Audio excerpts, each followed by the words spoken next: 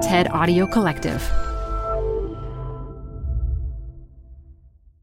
Canva presents stories to keep you up at night. It was an ordinary workday until... The Singapore presentation is at 3 a.m. The office was shocked. But that's when we sleep. Maya made it less scary with Canva. I'll just record my presentation so Singapore can watch it anytime. Record and present anytime with Canva presentations at canva.com. Designed for work. Have you ever gotten in trouble for speaking English? Or, I guess that would maybe apply more for, using a lot of slang or something. I definitely, people have come up to me and be like, let's preserve the Icelandic. Let's only use Icelandic here. What you're hearing is a group of teens in Reykjavik, Iceland. Do you feel like you can lose the slang? Do you feel like you can carry on for a whole day where you just speak perfect Icelandic? No. To be honest, no. I probably could if I was thinking, no, I can't use English, I can't use slangs, through the whole day. And I was just okay, I have to use Icelandic. I'm Salim Reshamwala, and this is Far Flung. Every episode looks at a different place and the ideas that flow from it. And this week we take you to Iceland, a very beautiful country with a very small population and their own 1,200-year-old language. A language that's struggling to hold on in an increasingly connected global world. The tension for Icelanders is how to keep their culture alive while still embracing change. How would you describe Iceland to someone who has never been there before? Well, Iceland is a gorgeous volcanic island in the North Atlantic Ocean. That's our local producer, Anna Marsable Clausen. She's from Reykjavik herself and the head of podcasting at RÚV, Iceland's equivalent of the BBC. We have mild winters and mild summers as well. In the summer, that's the best time because then everything is filled with light 24 hours a day, and it's just gorgeous when the skies are pink and everything just feels a little bit more romantic somehow. Another important thing to know about Iceland is that culturally, it's the biggest village you will ever visit. Everybody knows everybody. We feel very close. We feel like a little family. How has Icelandic changed over time, the language itself? So the best way that I can think of explaining that is that when my parents used a word that I didn't understand in Icelandic when I was a kid, they would find a synonym in Icelandic to explain it to me. And now, if I want to explain an Icelandic word to a teenager or a preteen or even kids, the fastest way to do it is not to use an Icelandic synonym, because then I actually might have to explain that as well, but to use an English word. That's just how much it's changed over her lifetime. But Anna introduced us to someone who could take us through how the language has been changing across generations for centuries. Eiríkur Rugmansson, Professor Emeritus of the Icelandic language at the University of Iceland. Icelandic comes from Old Norse, the common language that was spoken in Iceland and Norway and the Faroe Islands. And if you go further back, it was a common language in all the Scandinavian countries. And Icelandic has changed much less than the other languages. The phonology has changed a lot. Phonology, that's the way a language sounds. But we don't notice that because we do not have any recordings from old Icelandics. We only have written texts. And the spelling is conservative. So the spelling is more or less the same as it was 800 years ago. I ask a possibly ignorant question. Yeah. How do you know when the sounds in a language have changed in times before recorded audio? In the case of Icelandic, we have a unique piece of text. It's called the first grammatical treatise It is from the 12th century. It's a detailed description of the sound system of a language. And the author, his name is not known. He's just called the first grammarian. He describes the individual sounds of the language by referring to the position of the tongue and the lips and so on. Basically, someone described all the mouth shapes of how people talked in Iceland. And we can recreate those shapes and know that the sounds were very different. We also can compare it to related languages like the other Scandinavian languages. Since reading modern Icelandic is so similar to reading 800-year-old Icelandic, it lets you tap straight into history. But life in Iceland isn't what it was 800 years ago. For one, it's got more people. It's grown a lot in the last few years with more immigration and, with more immigration. And of course, during the summertime especially, but with the tourist boom in general, we have so many more people here. Before COVID, in 2019, Iceland had nearly 2 million visitors coming through, which is wild for an infrastructure that usually has to deal with just 370,000 people. Yeah, so language, there's multiple things that have affected the Icelandic language. It's, of course, mostly the internet. But also the fact that we're not as homogenous anymore. We're not just, people who were born here and grew up here. But I think, we often talk about how immigration is affecting Icelandic. And that's definitely sometimes comes from a place that's somewhat racist. But tourism has affected Icelandic even more. Because now businesses have an interest in having, their signs in English. The restaurants have menus in English. Some businesses that, had Icelandic names before have changed them to English names and so on and so on. In a way, everyone understands it's more like laziness. That's Armin Jakobsen, a professor of medieval literature at the University of Iceland and the chairman of the Language Planning Commission. Like people are trying to cut costs by only having an English menu. But I think the Icelanders are, as a rule, very pro-Icelandic. But there's a foreign workforce. And the employers are reluctant to spend any energy or time or money teaching them Icelandic. Sometimes it's easier to teach them a few phrases in English. So this is another issue we face. I think it's not exactly an attitude problem. It's more like an energy problem. People cannot really make the effort for Icelandic. I guess they're not scared enough. What does that mean, they're not scared enough? It's obvious that this is not a large population. But to Icelanders themselves, it's not as obvious. Like, we are the center of our own universe.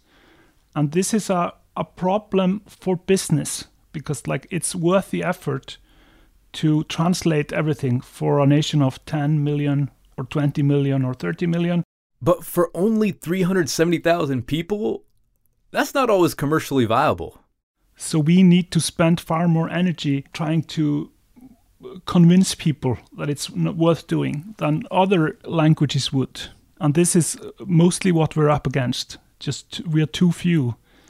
So interesting thinking of it as a market problem in a way, or a market, like it being a profit incentive challenge for folks. But money rules the world, That's it, We may not like it, but money changes everything in all situations.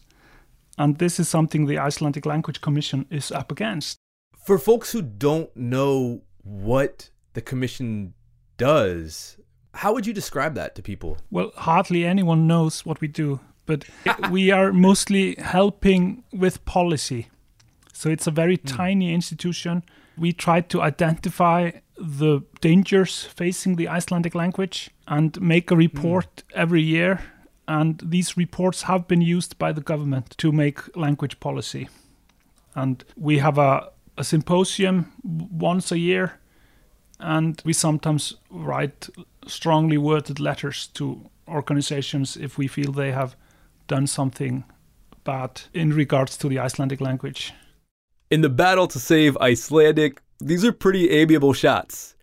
Strongly worded letters are sent when people should have used Icelandic instead of English, or to the airport when the signs in English are in a larger font than Icelandic. They'll point that out and request a change. Some people make the changes, some don't. They also get positive reinforcement going with kind letters. For example, they wrote to a sports team because they used the Icelandic first names on the back of their shirts instead of their last names. Iceland has a different naming system than most Western languages. Icelanders are known by their first names. So they sent a nice note to say, hey, you're doing things right. What other committees do I need to know about to get the sense of the committee's influence on language in Iceland? So then there's the language planning department, or Málræktarsvið Árnastofnunar, which more literally translates to the language growing department, which is nice. You know, like you would grow plants, you grow the language. And so the language planning department maintains the Icelandic dictionary and guides the public when it comes to the making of new words and how they are used. And they actually have a website where the public can send in ideas for new words. But even with a stream of new words in Icelandic, there's still tension around language and how it's used. So the older generations tend to get very caught up in the slang that the older generations don't understand and therefore think is stupid, right? That sounds not too different than what might happen in other countries. Exactly. So that's just like a general thing that happens everywhere. The older generations don't understand the younger generations and, vice versa to some extent. But what happens in Iceland that might be a little bit different is that the younger generations aren't as good at grammar as the older generations. And older generations get very hung up on it and have for decades. But now there's a big movement where people are really trying to get each other to stop focusing so much on how kids use the language and just be happy that they're using it at all. Eiríkur, our Icelandic language professor, he emphasized that it shouldn't feel like a war against the way young people are talking. I mean, it's of course good for young people to learn English. It's important. I have always emphasized that English is not our enemy. Young people, they are online 24/7, so to speak, and they're directly connected to the English-speaking world. In Icelandic TV, all foreign programs are either dubbed in Icelandic or subtitled. But young people do not watch linear TV. They watch Netflix, where many programs are not subtitled in Icelandic, or they watch something on YouTube or whatever. So they're much, much more exposed to English than we used to be some decades ago. What he's talking about here is something called digital minoritization. So even if children go to school and they speak Icelandic there and they speak Icelandic to their parents and so on, but they spend a lot of their time in the digital domain where Icelandic is not the main language. Think about how much language input you get from your phone in a given day. I mean, probably including me talking right now. And talkback chatter from Siri and Alexa and Google Assistant. There's a startup in Iceland that does AI with natural language processing that's trying to tackle that side of things. But for now, English is everywhere digital. So remember those teens we heard at the beginning of the episode? They, like most young people in Iceland, live this every day. That's after the break. Do you remember when you first realized English existed?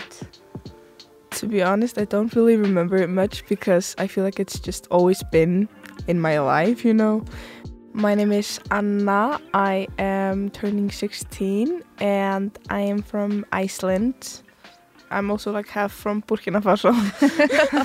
But I've grown up here all my life. I learned English from watching YouTube videos mostly and social media. Because everything is in English there. My name is Vala. I'm turning 19 and I'm from Nigeria, but I got adopted to Iceland when I was 10 months old.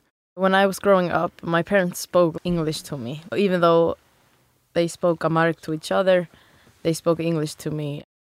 My name is Johanna and I'm gonna be 18 this May, and my parents are from Ethiopia, but I was born in Iceland, so I have Ethiopian origin.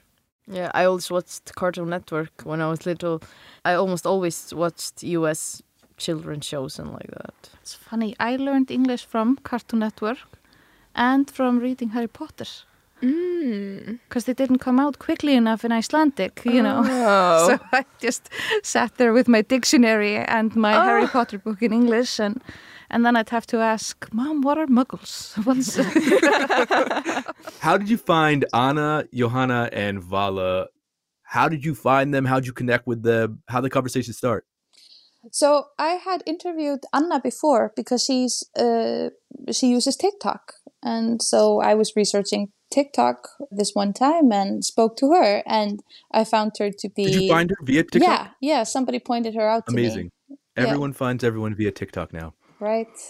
What a world.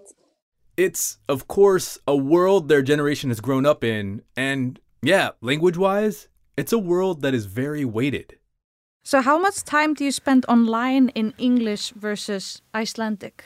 Wait, do you mean in like Snapchat groups and talking to my friends? No, aren't you talking about like just the world, like social media and like that, what you're reading in the news and like that? Yeah, all of it. Yeah. Like 100% English. Yeah. So often you're just going to get a lot more information if you find it in English than in Icelandic. It's so limited if you search it in Icelandic. You can barely find anything. So when do you use Icelandic versus English? Do you ever speak English just between yourselves or with your friends, or? I usually just speak Icelandic with my friends. I use a lot of English slang, so that it definitely incorporates into how I speak with my friends. But then also I work at a restaurant where a lot of people are English and a lot of tourists are coming, so I also speak a lot of English there. So like my mind, I sometimes think in Icelandic and I sometimes think in English. It's kind of weird. Sometimes it just comes out a big blur when I'm speaking because I'm thinking in one language and speaking in another. It gets kind of confusing sometimes. Yeah, for me it's like sometimes when I don't know the Icelandic, like I know something in English and know the verse in English, but I can't remember the Icelandic word.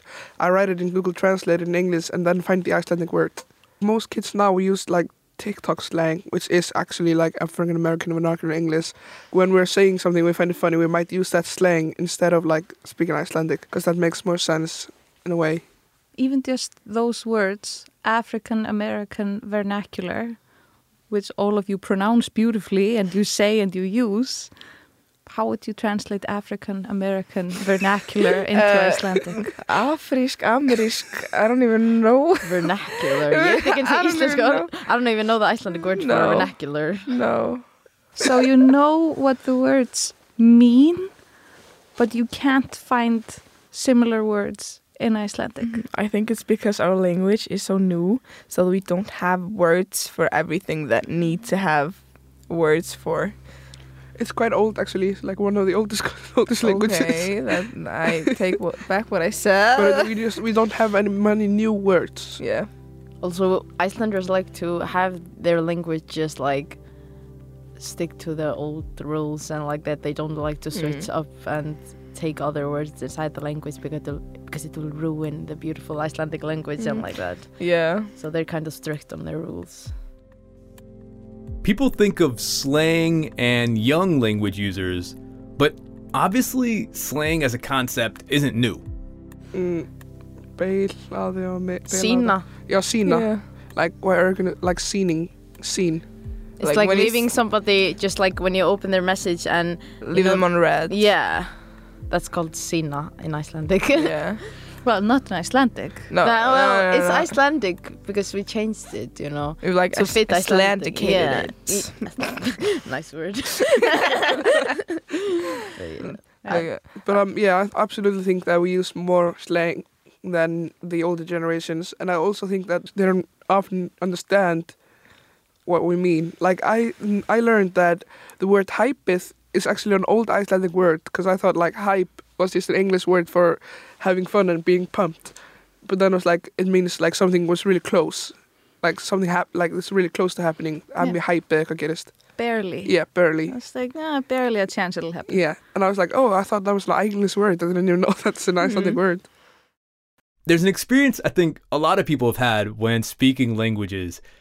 It's one where you can feel more comfortable with certain words or phrases when not speaking in your native tongue. Take the word sexy, for example. Yeah. Yeah, I think like no one says kynþokkafull. It sounds so Old. gross. Like, oh, you're so kynþokkafull. Yeah. I think sexy is a lot better than also kynþokkafull. I feel like when also someone like cute instead of like yeah. I also use cute a lot more than sæt or sætur. Really? Yeah. Yeah, he's really cute. Because I think it's more chill to say he's cute rather than say hann sætur. I feel like it's more just like you're fine, you're good looking. But when I say þú ert sætur, I feel like there's more to it. I don't know why. I feel like it's sometimes when I use English words, I feel like it's more laid back. Also like sorry, I don't feel like that's the same as saying fyrirgefðu. Yeah. Sorry, it's just like when you bump into a person and you're like, oh, sorry. But fyrirgefðu is like I'm genuinely sorry for what I did. Like, I'm apologizing to you. Mm-hmm. So the language creates a distance because Icelandic is more serious and English is more laid back. Yeah. It's maybe because, we watch so much like English media, English TV shows, so we associate it with more like chill, laid back, just having fun instead of like seriousness when we're reading Icelandic news or something like that. So sometimes a word for whatever mix of media and cultural influences might be at play just feels better in one language than another. But there's also moments when the teenagers Anna spoke to think the Icelandic words they need just aren't there. I remember when we were doing like a post the other day, and it was about cultural appropriation. When we were translating it to English from Icelandic, and the Icelandic word is menningarnám. So if you put it in like Google Translate, or if you just read the word and translate it, it will be cultural studies. Yeah, that's what that came from me, and I was like, what? And then I was like, did you go over it before you you sent it? Because cultural studies is not the same word, So it was just like a funny moment because you're maybe just writing fast and it'll come like cultural studies because you just say menningarnám. Yeah. When you're using Google Translate, it'll come menningarnám. It's just like many words that are English and the English word has like POC, people of color. We don't have that word. Like for like the black experience, many words that the English words has, we don't have words for that. Huh? Like people of color, we don't kind of have a word like lita. Yeah. We don't have it. If you translate lita, it will translate to colored, which is like not the best way to describe people of color today. So yeah, it's just outdated, and we don't really have a word to describe people of color in Icelandic rightly. So it's not so then you're not just taking exclusively like black people or Hispanic people. There's no like word that says non-white people. Yeah. Well, we have words, but they're terrible. Yeah. Yeah, that also. Yeah. Also, like all the old words that were used to describe like black people are not okay anymore, and you can't say them. And then they're like we have like black, just like sorted. No, we have so many words to describe black people in Icelandic, but then we have like one word to describe a white person almost. But it's interesting too because we have a committee that makes up new words when there are new words in English or new technology or something that we need to translate into Icelandic. Mm-hmm. And as the media, we run into a lot of problems with what word are we supposed to use for people of color? And what word are we even supposed to use for Hispanic people or black people? And this is something that that committee could decide on. It could say, hey, this is the good word for that. These two words, they're great. Except there are no people of color. Yeah, that's what I think. It would be like horrible if they choose the word that's like really outdated, and they would be like, yeah, that's the word we're going to use for you. And everybody that's like of color would be like, you can't use that anymore. And it's also like sometimes you just use this like hörnstökkir, but that doesn't, like, people of color can come in like any shades. They're not always like dark skin. They sometimes might be light skin. Yeah. So How would you say Icelandic people think of English? So, for example, French is the language of love. Danish is the language of potatoes. Yeah, absolutely. Icelandic is the tough language. But what is English? How do you think of English? I think it depends on the age group of the people you'll ask. Like if it's old people, they'll be like, "Oh, the language that's ruining Icelandic, and it's totally ruining the youth of this beautiful country that we live in." And then it's like young people, they'll be just like, "Oh, the language of media." It's just a matter of time until we use more English, and I think that we'll start using much more English in Iceland after like 20 years or something. So I think it just depends on who you ask. Which language do you prefer, English or Icelandic? I think it depends on the situation. Like when I'm speaking to old people and trying to be extremely proper, I will speak Icelandic and don't have any slangs, and I'll speak old Icelandic, like old the way they speak. But when I'm speaking to like kids, I think like when I was doing youth center, I spoke a lot, like I used slang because the kids understood slang. They might not understand like the old words because we don't use them anymore. Do you feel like you code switch? Yeah, kind of. I mean, that must be a type of code switching, right? When you use a different language for speaking to different age groups. Yeah, especially like when old people like start talking to me in English, then I switch to extremely proper Icelandic. I don't mess up. I'm going to show you that I speak Icelandic. But if you were to ask someone on a date, which language would you do it in? I would always do it in English because I can't take myself seriously enough to be like, viltu fara á stefnumót með mér? I just always feel like I'm less formal when I speak English, and because I don't take myself too seriously most of the time, that's why I use so much slang. So yeah, I would probably, I don't think I've never asked someone on a date, to be honest, but if I get asked, it's usually at least one word in English. I think I would never say like the Icelandic word for date, which is stefnumót, because it would be so formal. I think that the person would say no. Yeah, literally. If somebody would ask me, viltu fara á stefnumót? I would be like, are you okay? No. I can't help but imagine the brutal pain of carefully asking someone out in your national language and the response being, "Are you okay?" But for Johanna, it would be so unusual that it would just feel off. Okay, so people might have a preference for certain phrases in certain situations to be in English, but what does or doesn't that say about the future of Icelandic? Do you think it's important for Iceland to preserve its language and create new Icelandic words, or should Iceland adapt to the times? So this is, I've actually asked myself this question quite a few times. I definitely think we should preserve Icelandic, but I don't think there's anything wrong with, using English slang. It doesn't mean that it's gonna affect the whole language, There's nothing wrong with saying beilaði or makar sense. It's not gonna kill anyone. Like, you can adapt to the times but still speak the language. I think that you have to be open for changing the language, because so many different experiences and so many different groups of people don't have words for them in our language. Like LGBTQ people and non-binary people, they're trying to create new words to describe the experiences that people have. And so it's so important to allow people to be like who they are and make a word for them or find a word so they can describe them. So they don't feel excluded from the language. Yeah. And I also think that applies to people of color. You have to, allow the language to change to give groups of people that have been discriminated against a word to describe them that isn't derogatory. I can imagine that it's actually pretty hard for a population so much smaller than most nations to come up with nuanced words for topics that, in a lot of cases, might just be entering the national conversation. And when the word's not there yet in Icelandic, it's there floating close at hand in the digital ether, in English. Here's J.R.R. on some of what needs to be addressed moving forward.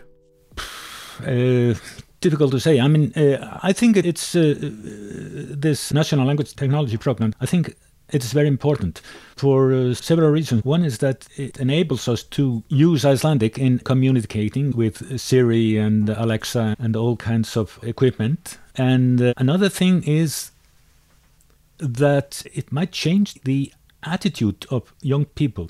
Research has shown that the attitudes of young people towards their mother tongue is the main factor with respect to the vitality of the language.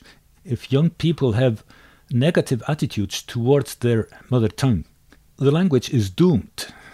If we cannot make young people care about their language and want to use it in all domains, the language will die sooner or later.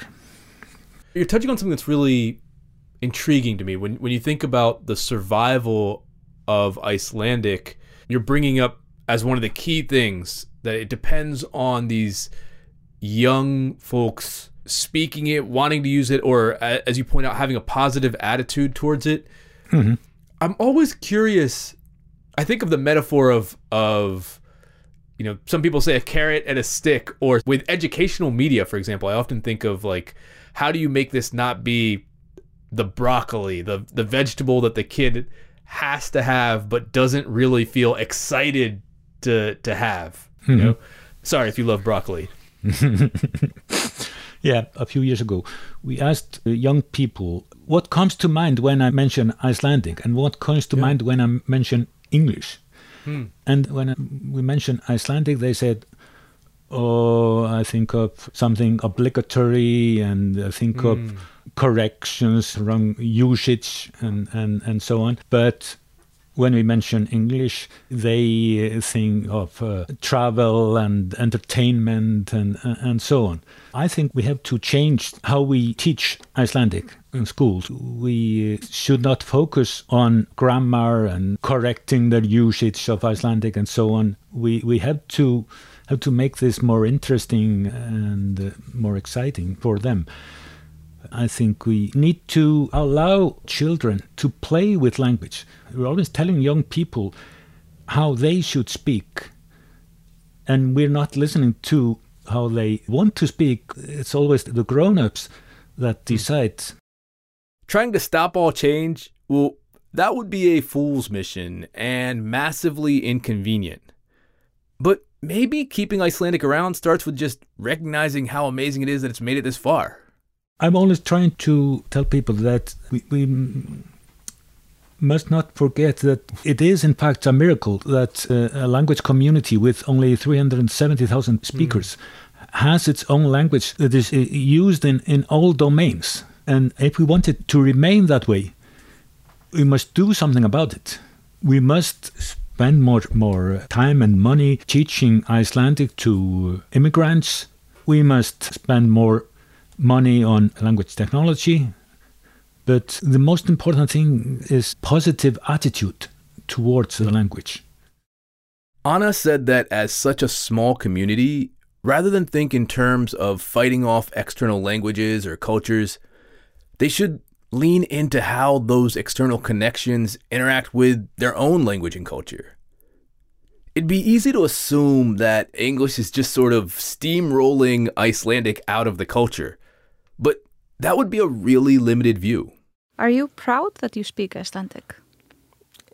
Yeah, I think it's really cool that I know this tiny language that everybody thinks is hard to learn, which it is. I mean, I've lived here all my life, and I still am not a pro Icelandic. I don't know how to conjugate. I don't know how to conjugate in every word in the world, you know. Yeah. I think it's so funny because you're like almost a part of an exclusive club. You're like, I am one of like maybe top like 400,000 that knows this language. Yeah.